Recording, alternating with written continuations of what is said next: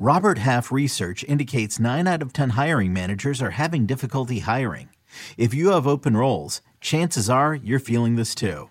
That's why you need Robert Half. Our specialized recruiting professionals engage with our proprietary AI to connect businesses of all sizes with highly skilled talent in finance and accounting, technology, marketing and creative, legal, and administrative and customer support.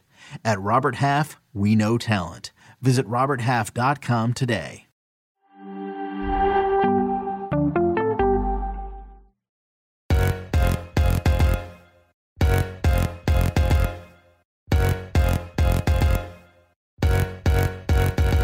Hello and welcome to another episode of Attacking Third, a CBS Sports soccer podcast. I'm Sandra Herrera, lead NWSL writer for CBS Sports. Joined today, as always, by my colleague and co-host, Lisa Roman, NWSL analyst and broadcaster. On today's episode, we have a special interview episode for everyone, but a quick reminder to follow us on Twitter at Attacking Third. Plus, you can head on over to our YouTube page and hit subscribe to youtube.com/Attacking Third. Today, we're joined by Angel City FC head coach Freya Coombe. First time on the show, so welcome. We're so excited to have you today. Thanks so much. Thank you for the invitation.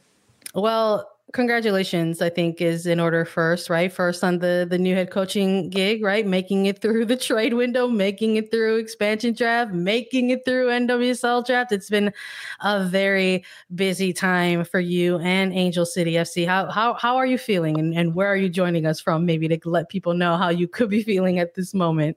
Yeah, I was just explaining that I'm feeling a little bit jet lagged. I've just arrived in London after flying out from Los Angeles at some point yesterday, but I've kind of lost on the hours.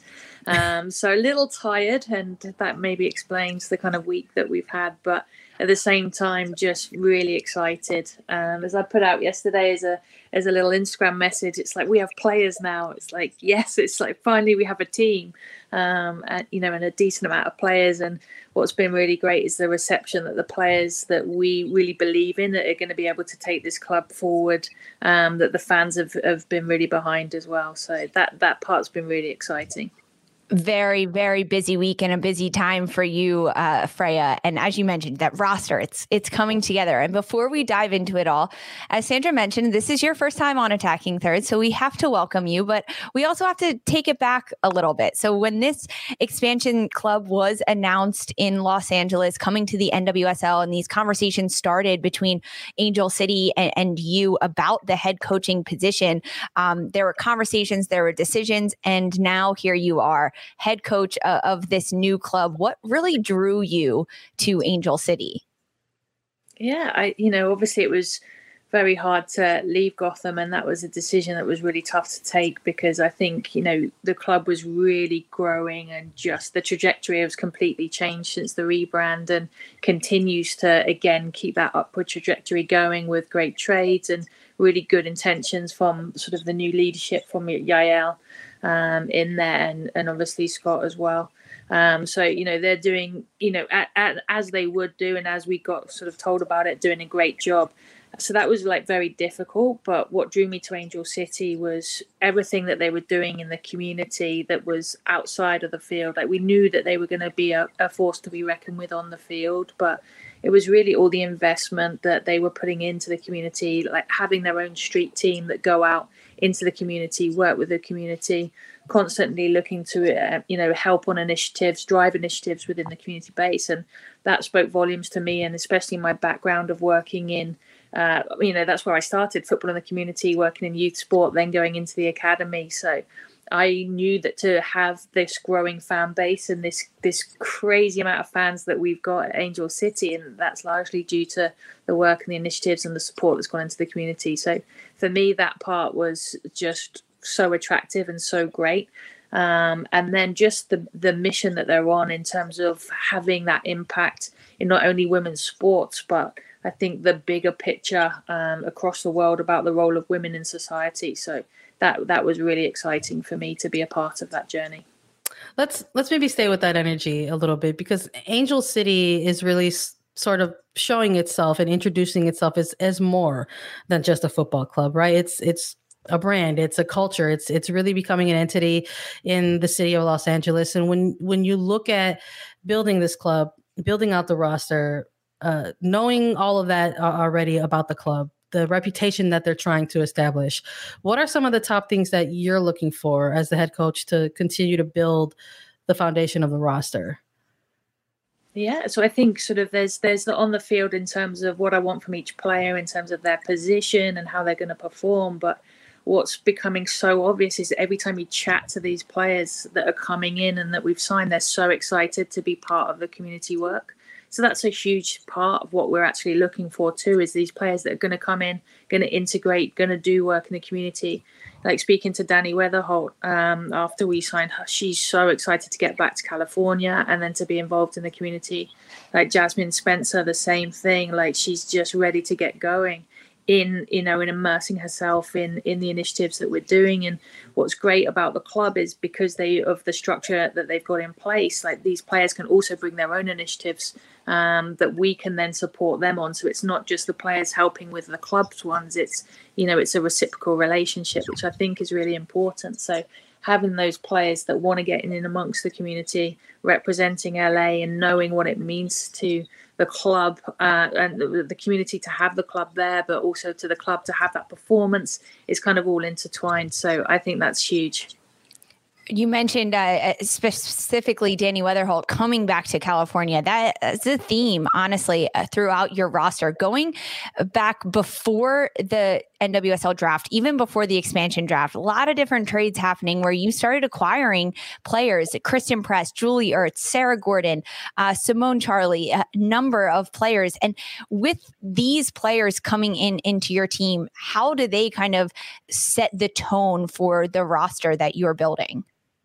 Yeah, I think, we've got a real mixture. All of those players, I think, send, a message about the impact that we want to have in terms of our playing and our performance, because all fantastic players that, are really going to put on a great performance and be able to compete within the league, but all players that have got some sort of tie to the area or a desire to be in the area because it's closer to home.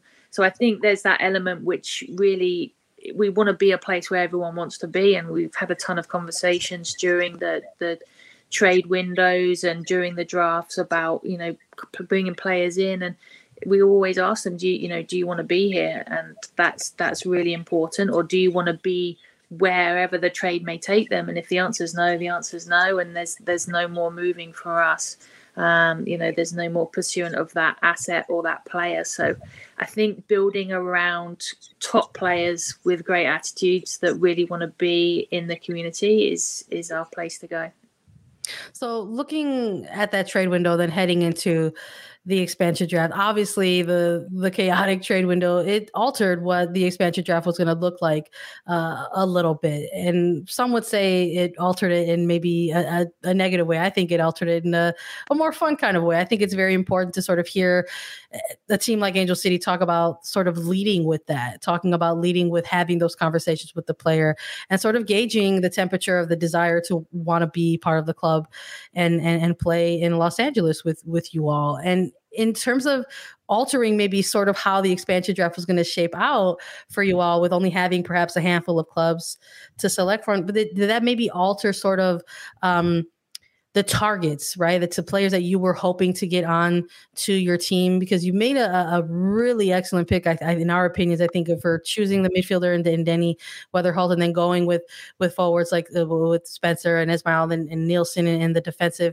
position. So in terms of the players that you actually selected to sort of flesh out the roster, did you know or did you feel like the trades ahead of that in the window maybe impacted things a little bit or not at all heading into the expansion draft?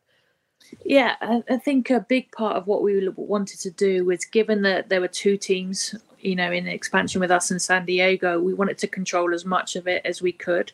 So obviously, if leaving it to the day of the expansion itself, and then you've got two teams picking off everyone's roster, it was going to be a little bit chaotic. And I think there's less opportunity to really have that sort of guarantee of getting the players that you wanted. So our first port of call was to go and try to trade, to try and get the players that we wanted and come to an agreement of clubs where it was in the best interests of all three parties. So each club that was involved in the transaction and the player themselves. So, we tried to do that where possible, and where we knew that players wanted to come to us or we were helping them get home, we took that route, as well as it fitting our needs, because obviously our playing needs are gonna, gonna be really important, not just, helping to accommodate those players. But so that was a big factor in getting those trades done and not leaving everything to chance. And it was funny sort of watching and listening to the expansion draft broadcast as it went out, and they're like, I can't believe this player's dropped to 7th and things like that. And it's like, well, there's no dropping, because there was only really 2 rosters that we were both competing for, and all the others, it was either one or the other had trade immunity on.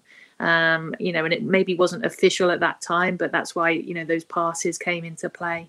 And we had, some prior knowledge of that. So really, there was 2 rosters. It was Reign and Houston that we were both picking a player off. And we kind of felt quite comfortable where we knew that they were going to go with the Houston roster. So it was like, okay, so we're really competing with Reign. We're in the driving seat, so let's take Reign first. And that informed our picking order. And we were fortunate we got everyone that we wanted to get. So we're really pleased with that. I mean, hindsight's always 20/20, especially in that sense. I mean, as media watching it, we were like, what's happening? But of course, after the trades and all the information comes out, it always makes a lot more sense then. So after the expansion draft and all of the trades, your roster was really shaping up. You have a lot of names already for you heading into the NWSL draft and taking your pick of college players. So knowing that the expansion draft and the NWSL draft were just 2 days apart, what parts of your roster heading into the NWSL draft were you still looking to beef up? Was it finding specific personnel position-wise, or looking to just add depth at positions? Yeah, so a big thing for us is we were really comfortable with the players that we've got, where we think, these players are going to have that impact straight away and looking to be our starters within the league. And I think from the NWSL draft, it was like, okay, let's bring in some players that maybe aren't ready to go straight away, but we know that they have a really high ceiling and we see a lot in them for the future.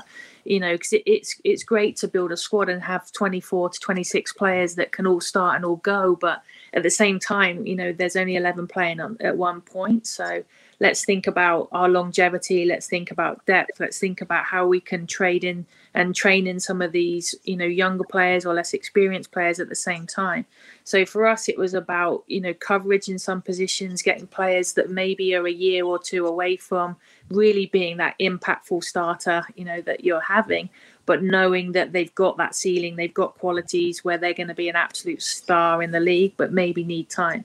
And some may take more time than others, but we're okay with having that depth in the different positions. But I think going into it, we knew we needed some left-footed players, being able to pick up Claire Emsley, who's been playing on the left but is more of a righty. It was like, okay, let's get some natural lefties in there. So Hope Breslin was a great addition for us there, being a lefty, and having that versatility to play, whether it's in centre midfield or pushing her out a little bit wider, which was great.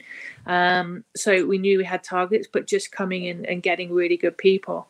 Been really impressed with Lily Nabet, obviously being a local player too. We wanted to have players that know about California, know about the community. We're able to come out and represent the community, and obviously a top talent at the same time.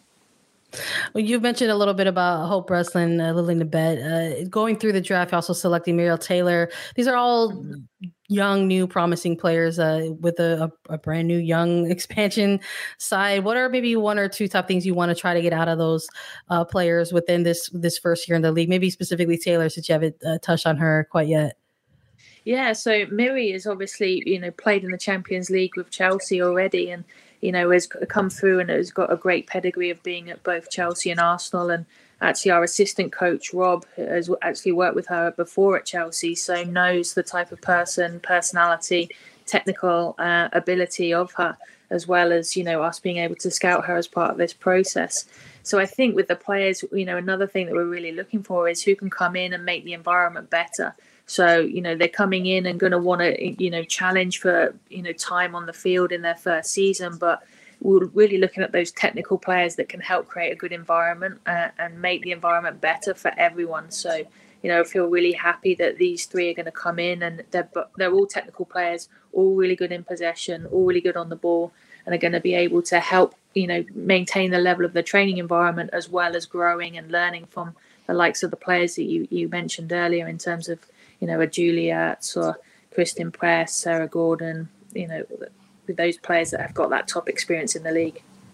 Freya, it's been a long time coming. You did the trades, you did the expansion draft, then the NWSL draft, and you have a roster ahead of you. You have names on a piece of paper.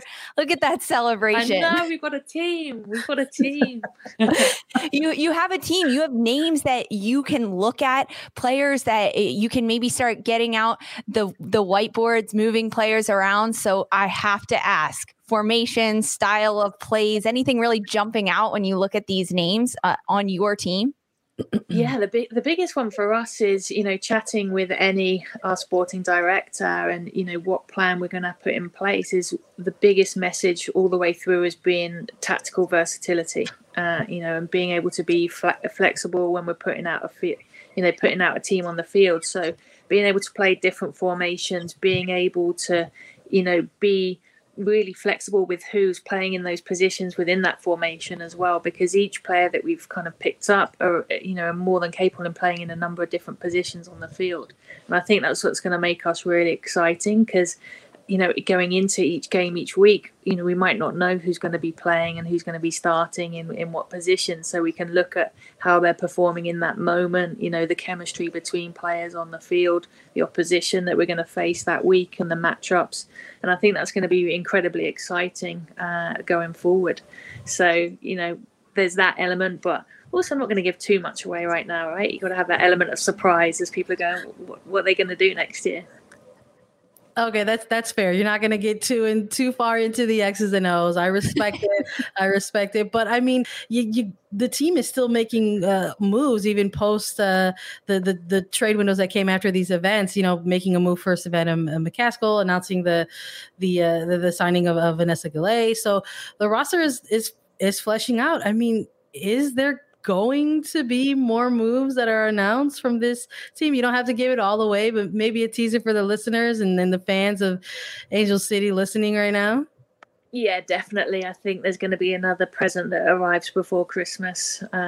So I think that part's really exciting. And yeah, I've still got another couple up our sleeve, and I think these ones are going to be great.